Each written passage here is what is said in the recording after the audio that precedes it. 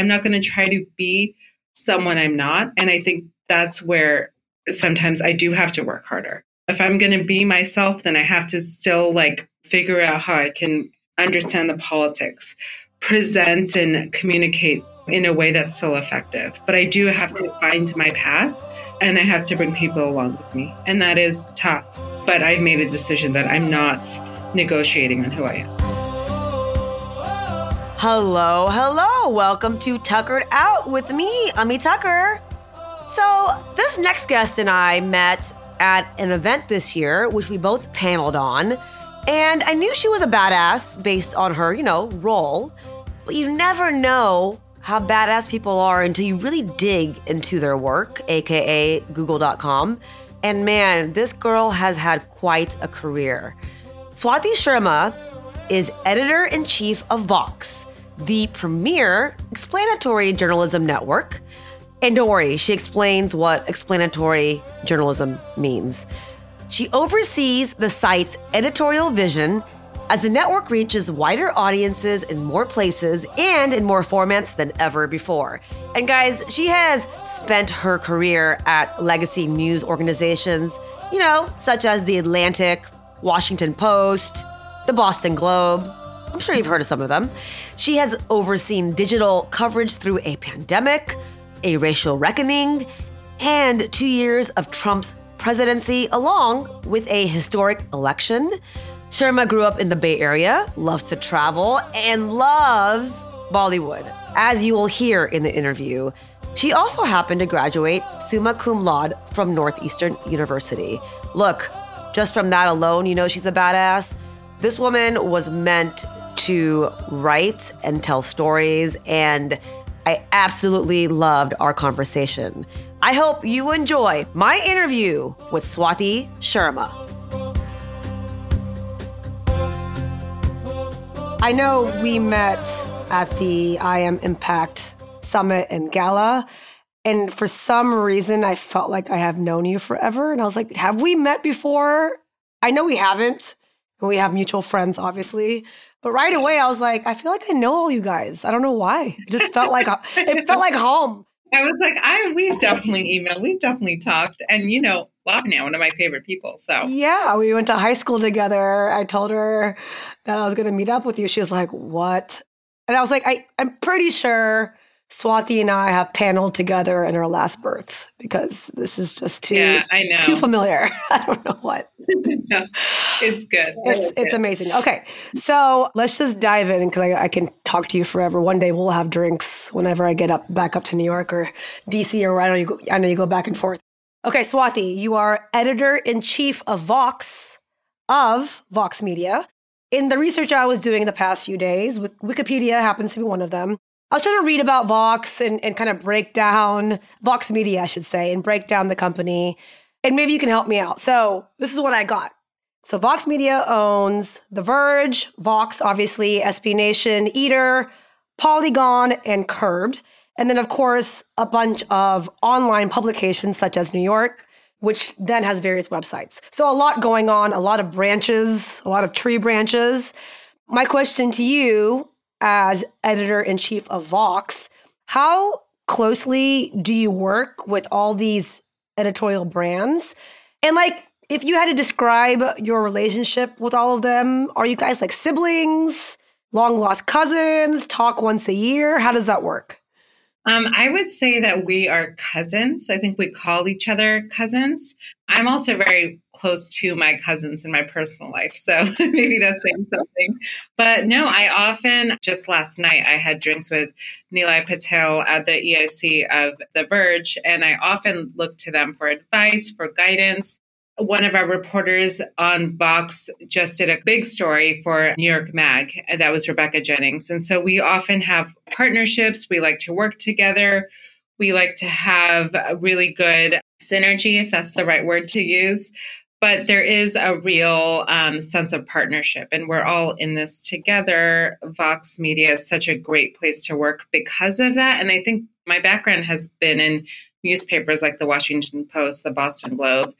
And they were huge. And there were so many different sections and departments. And in some ways, Vox Media feels like that sometimes, where I do have the ability to go talk to Lindsay Peoples, who's so brilliant. And I have the ability to talk to, like I mentioned, Nilay, or I can talk, to the Eater EIC and just use them to help me think through ideas. And I feel so lucky and grateful to have that. So yeah, we're cousins and a big, happy family. Cousins are the best. Like they're like your best friends, basically. Really quickly, I just realized because I know Nishat. I've met her a couple of times through Podcast Movement, and then is it Nilay or Nilay? Nilay. There are a handful of South Asian leaders at Vox Media, right? How many would you say? Nilay, Nishat, myself. I'm trying to think if there are probably others. But yeah, we're tight. I mean, we have a good, even on Vox, on my team, my managing editor, South Asian, Nisha Chittal. We have our style and standards head, Tanya Pai, our head of video at Vox, Mona Lalwani. So we have a good amount of South Asian representation. There are many more. I'm sure there's a ton. Okay, and so Vox itself was launched in 2014. It's a news website that employs, from what I read online, explanatory journalism. So could you explain explanatory journalism and how is it different from any other type of journalism? And why do we need it? I'll start with maybe explaining what Vox's reason of existing is. And it gets into why I joined Vox. So explanatory journalism, what we're trying to do is we really believe that people from all backgrounds, no matter where they enter a story, should really be able to understand what's happening and why it matters. And we believe context, nuance, and really providing our audience with clarity matters more than anything. And so that's our goal here. Whether you're an expert or you're someone outside of the bubble and you want to understand what's happening, Vox is the place where you can go. Now, I think a lot of places are doing explainers now, something that Vox spearheaded, and now you see explainers everywhere, which is great. And is something we're actually proud of. We don't shy away from, but we still believe in the explanatory brand. And I think for me, the reason I care about it so much is I believe everyone should have a reason for why they're in their career. And for me, I really believe that ignorance is the root of a lot of problems in our society. And the way to challenge that is through knowledge and information. And I think about this a lot for the Brown community I grew up in Fremont, California. And I think about the need for information and the need for people to understand the full context of what's happening. And I believe Vox, the way that we do our journalism, can reach those people. I also believe that another big part of our explanatory journalism is that we try to cover the topics that maybe you won't find elsewhere. But, animal welfare, biodiversity, housing are all things that actually are things that people do care about, and we do focus on them. But we can take the most complex topic and somehow make it approachable.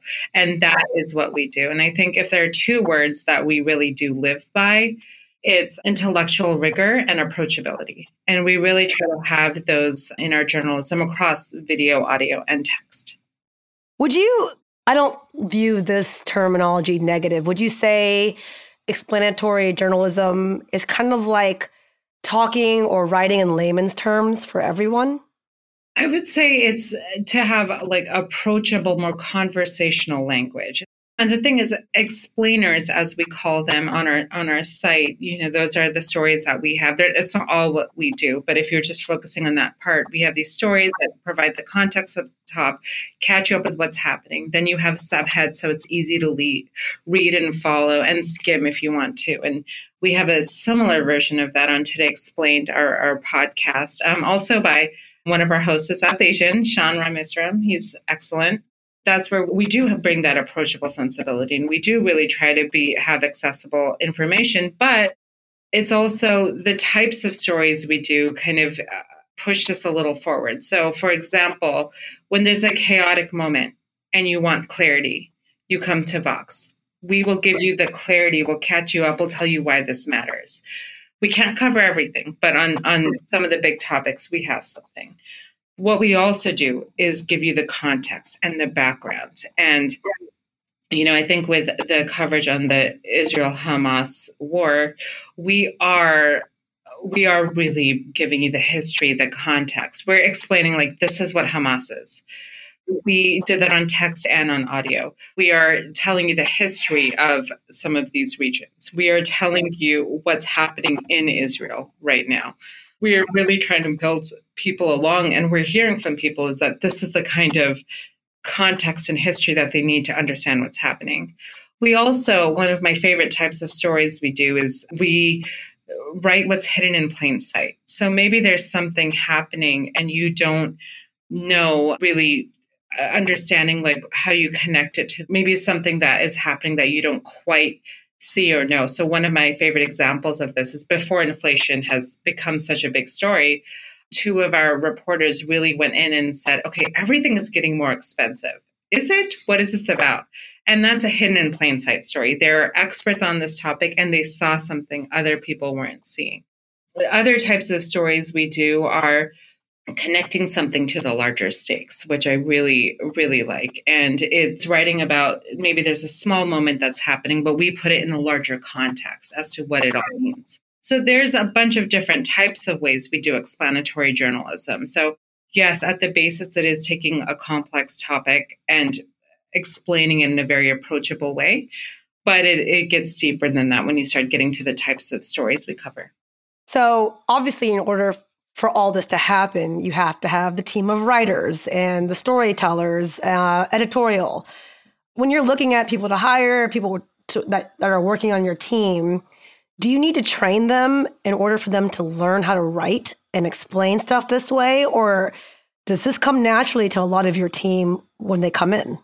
I think there's always a learning curve, but we're a mission-driven organization. We believe that people want information and we don't have a paywall. So we believe that free information matters right now. There are so few places that have that. And I've really only worked at places that have paywalls. So I completely respect that. But Vox is different in that we try to hire people who believe in our mission of providing approachable, accessible information to people who maybe don't want to pay for it. What I love about Vox is that sometimes I feel like change makers, influential people don't read or listen or watch what really the people outside the bubble are consuming. I want Vox to stay in that bridge. Like people who are influential, who are change makers will also want to consume and we are consuming what people outside the bubble are. And that's such a beautiful place for us to be. And so we try to hire people who really take that mission to heart and really want that to be our reality. That's amazing because I know we've talked, and as a news website, you guys provide context, history, clarity, nuance. You mentioned whenever it's appropriate. And obviously nowadays, everyone uses the term fake news like it's like milk every day. It's just something that is thrown out so much. So I'm not sure how complicated it is, but can you explain y'all's fact-checking process and how you avoid getting called out for, in quotes, fake news? I mean, no matter what we do, that will always happen. I figure. But no, we have a very rigorous process. I mean, not every story has like a designated fact checker, at least on text. On video and audio, it's a little different of a process because it's a different type of rhythm on those teams.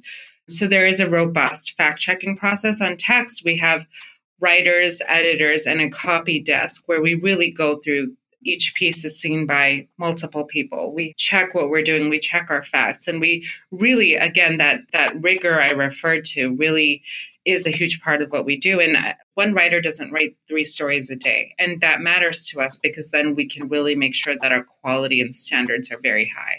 We take the trust that people put in us very seriously. And I'll also add that outside of even fact checking, sometimes we don't have all the answers. One of our writers, Dylan Matthews, just kind of, I believe he predicted that inflation wouldn't be so bad. And then he went back and wrote a piece about, I was wrong about that. And I love that.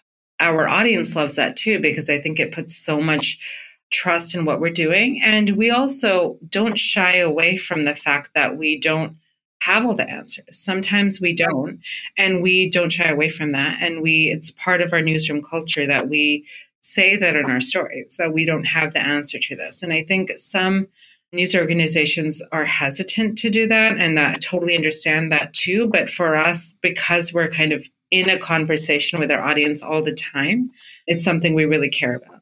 Honesty. It's a shocking concept, isn't it? Obviously, you are a brown woman and you're running Vox.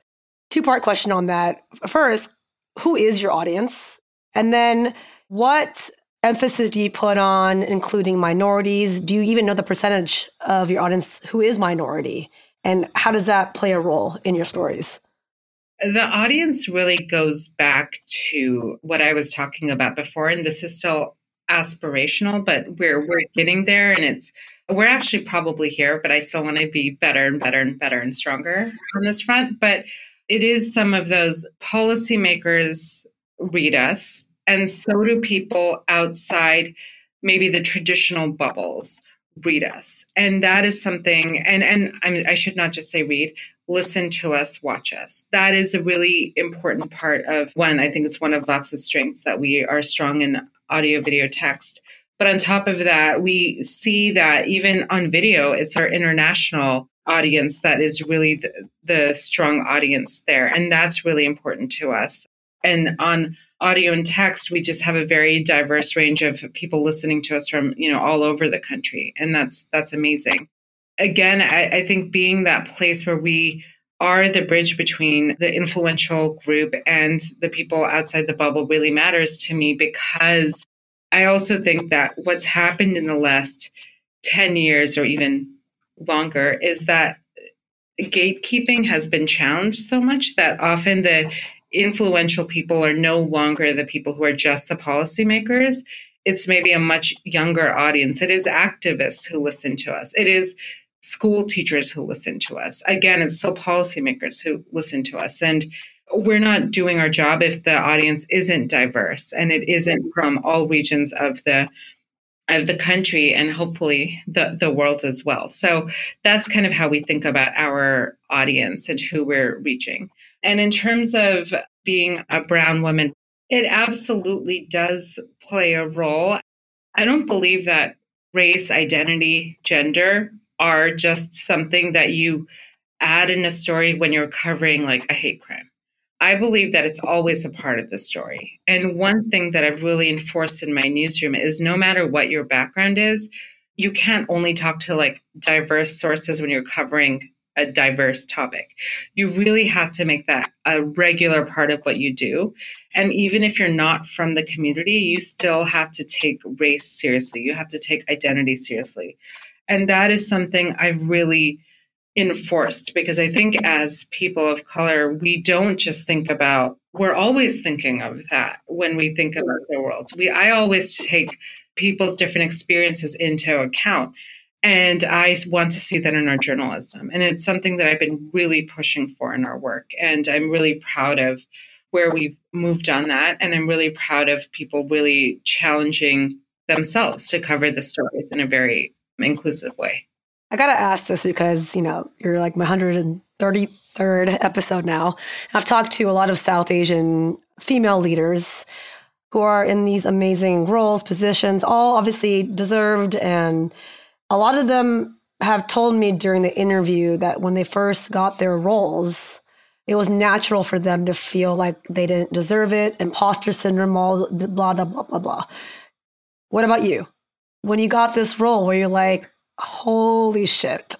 I mean, I still say that to myself. I think that's absolutely a reality. And here's how I'll answer this question. I think when I was coming up, I've always been proud of the fact that I was an outsider. I was in these very like white spaces. I was like, okay, how am I going to find my path? How am I going to get the job done? It wasn't always about like growing and getting the next job, but it's like, how am I actually successful?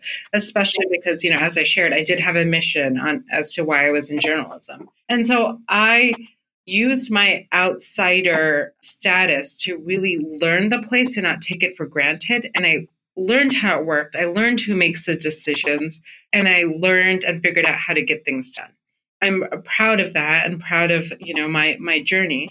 And I think a part of that imposter syndrome comes from that because that outsider feeling doesn't go away, even when you get to this role. And so now I've kind of devoted myself to how can I make Vox a place where people know what their path is, where they know what's next, where they do have a sense of where they don't have to work as hard as I did to find the answers. It's not perfect. It's all a work in progress, but that's what I aspire to have, that kind of environment. And hopefully that spreads in the industry. And I do, of course, still face that imposter syndrome, but I think I have something that I believe is like, I call it my personal board of directors. And it's people who are like my peers or people who are younger than me or people who are much more experienced, who I rely on to talk to in moments of stress or in moments of when I need support or when I'm trying to make a decision. And that is the kind of thing that keeps me going. And I don't shy away from the imposter syndrome. I have it. I have to constantly check it and then just keep going and doing the work. God, seriously, why? Why does it keep coming back to us? Again, talking to all you guys, and no one's really said this, but I feel like as a South Asian and a female, I feel like we in these roles have to, no matter what anyone says, have to work harder than our white male peers, to put it blatantly. Do you agree with that? Do you think that you are putting in that extra time and effort just to be able to get the same result as someone who may be not brown and not female? I think what I'll say is that sometimes, and this is just the nature of things, I think sometimes what I've tried to do always is I am a brown woman. I really like makeup. I'm obsessed with Bollywood. That's the writing that I've done is Bollywood. And I don't try to be a white man. And I think sometimes that is a hard place to be because I very much try to be who I am. And sometimes I think that is in some places, not in my current space, but in previous spaces, I think sometimes people will promote people of different backgrounds, but expect them to be and act like white men. And I am not a white man. That's just not who I am. And I'm not going to change that about myself. I cry a lot. And I'm in a place where that is okay.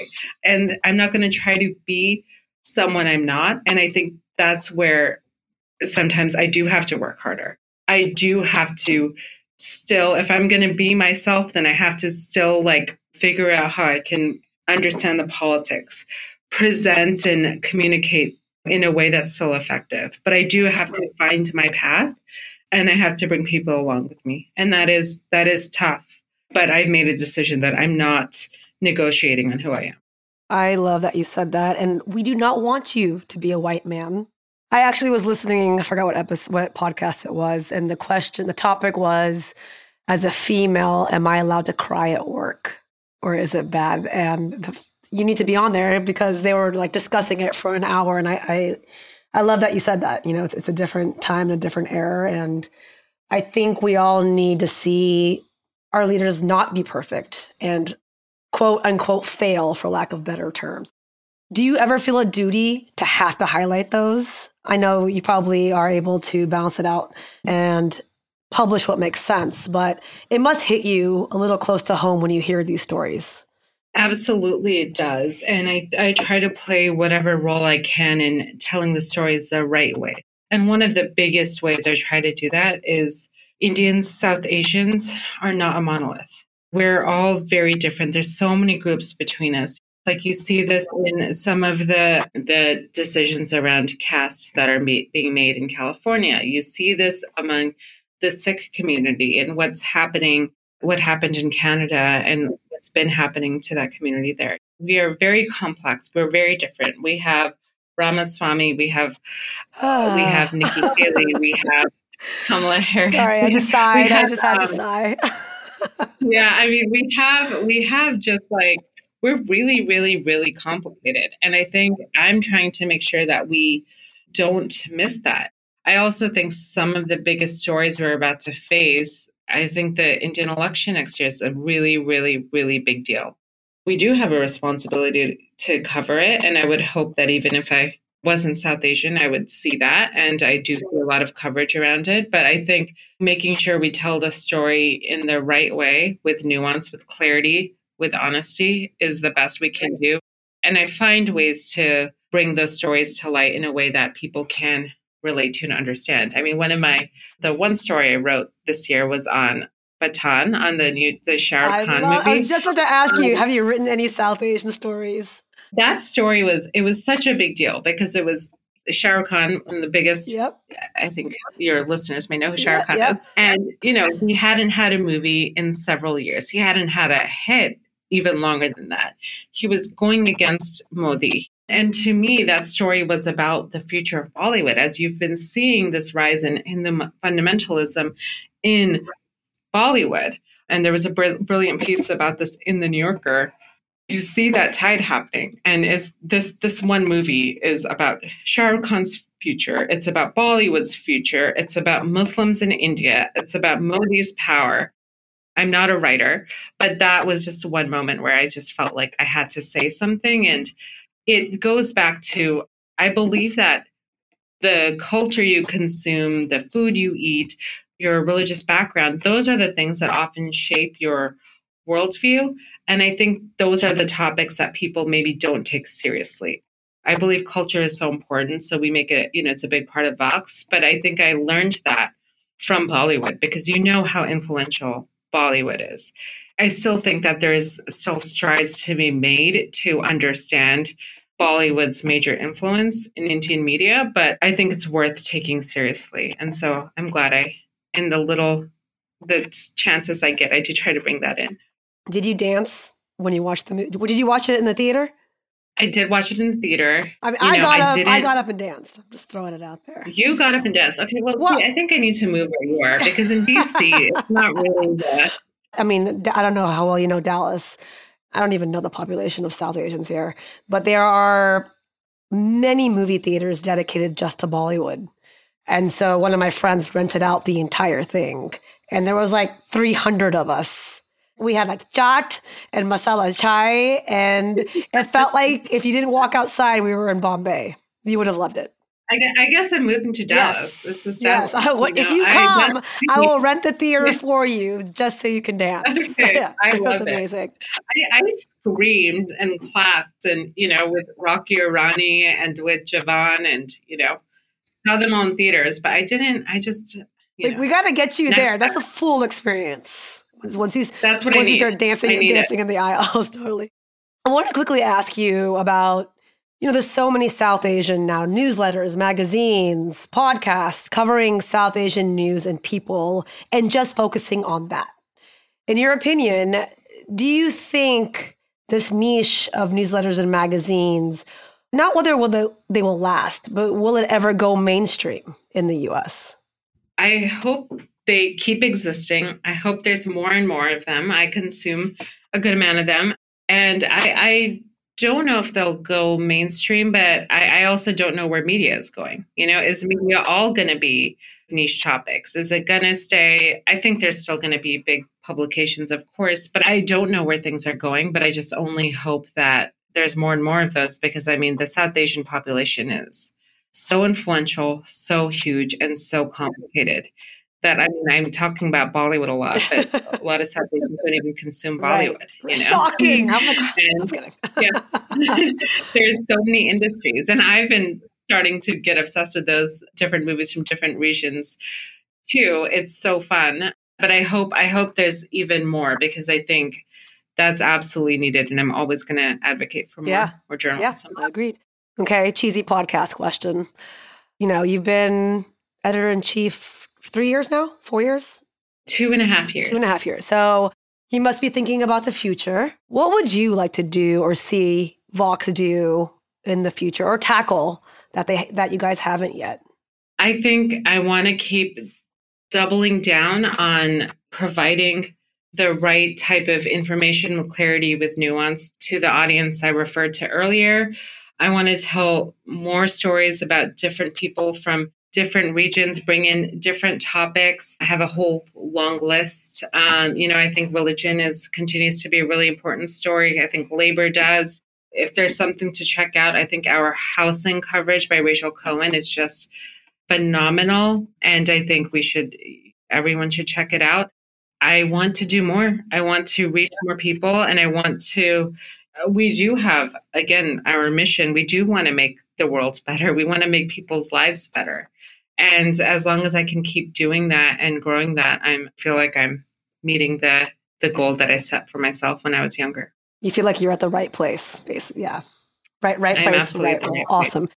Quickly about growing up, because you grew up in Fremont, AKA Little India, I believe. I've been there a few times and I'm like, I grew up in Houston with so many Indians, but Fremont was like, do you guys do Garba Ross outside, like on the streets every day? This is amazing. So what was your relationship with being brown? I'm going to assume it was healthy, but being brown growing up. And who was Swati in high school? If I hung out with you in high school, who would you be? Did you date? Did you go to prom? Or were you not allowed to do any of those things? Okay, so I actually went by Gauri. Gauri is my middle name. My mom named me Swati. My dad named me Gauri. And they're very happily married and have a beautiful relationship. But people called me Gauri, even though my real name was Swati. So all of the way through high school. And then at college, when I started writing, I decided to go with Swati. So I was Gauri in high school, just a different person. And of course, especially when I was younger, I was very into Bollywood. I was Shah Rukh Khan's wife's name is Gauri, so you can see the connections there. Okay, I'm understanding more and more. Continue. Yeah.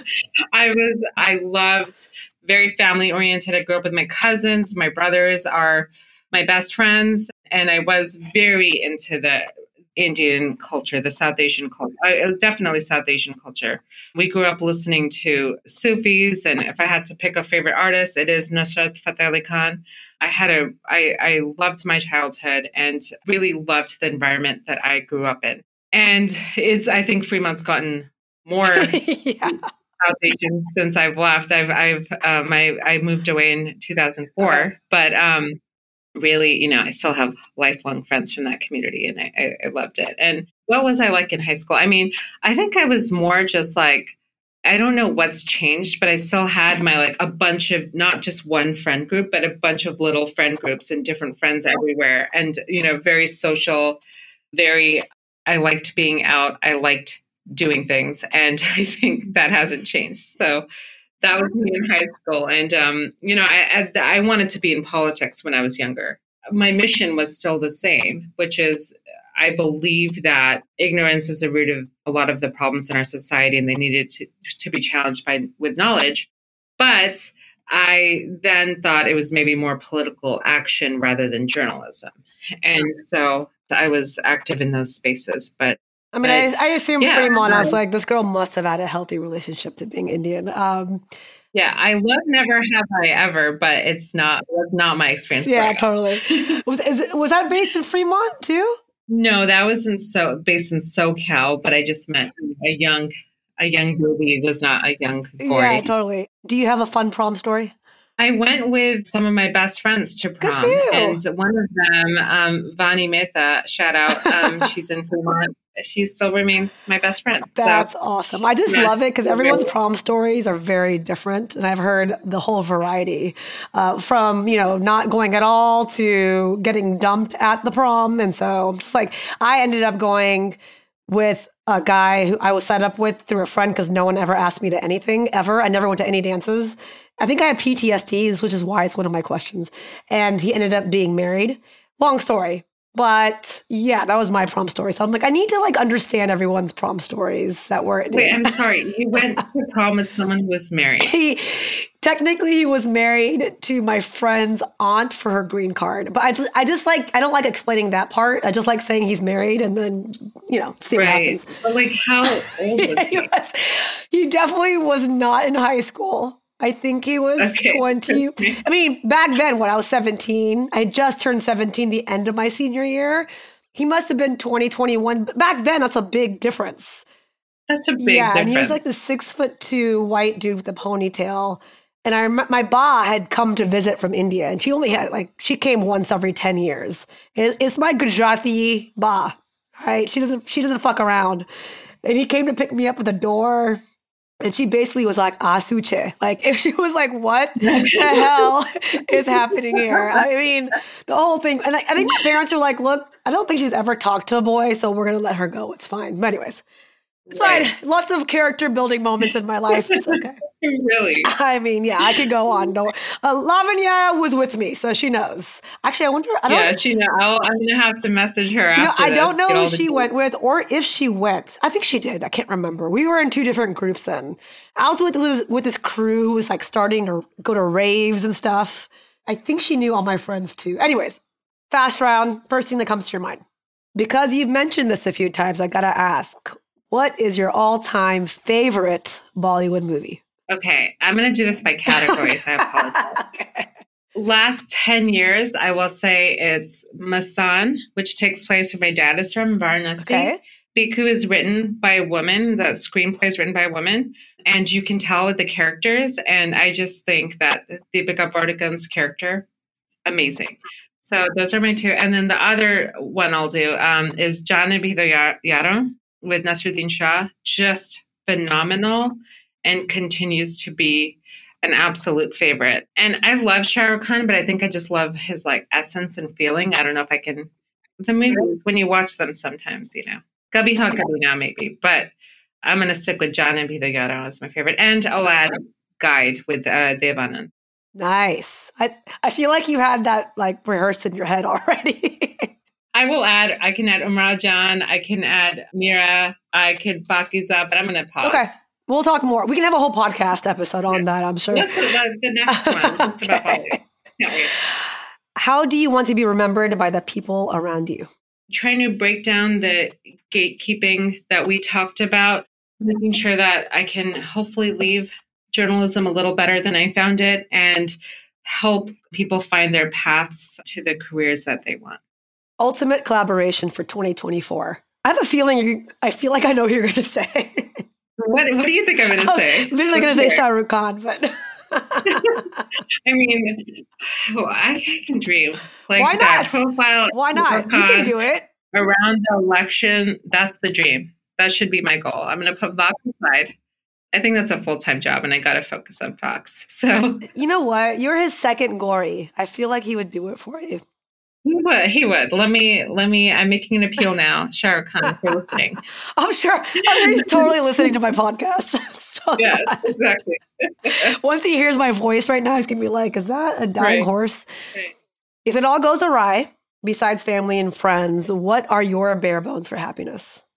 It is my people. It is my brothers. It's my cousins. It's my best friends. I mean, I'm someone who needs to talk things out whenever I have an issue. And it is those people who keep me very grounded.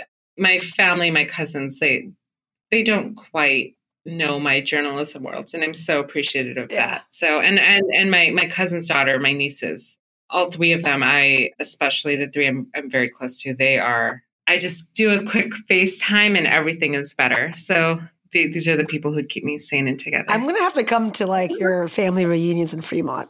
I feel like I can just blend in. It's so much fun. It's the most, my brothers and my cousins, just the most fun you'll ever have.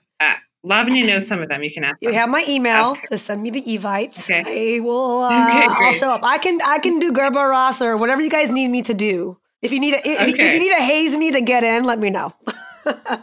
We're the Lair Mendy family. So as long as you can dance to that, we're good. I can break it down. I used to break dance. Okay. Kind of. Oh, wow. Well, I could do 4 or 5 moves. I mean, I'm older now, so, got to watch my back. But okay, I have tons more, but I will let you go. I know you are a busy woman. Swati, this was awesome. This was such a great conversation. Thank you so much for having me. Thank you. It was so good. Like I said, I feel like I already know you. So I'm I feel like I'll see you soon, even though I may not. So. Yeah, we will. Tuckered Out is hosted by me, Ami Tucker. This episode is produced by Genie Media with Jeannie Saraswati, Ashley Tuff, Micah Sweetman, Hans Andres, and Laura Radescu. You can follow me at Tuckered Out Podcast on Instagram. And please subscribe, rate, and review wherever you get your podcast.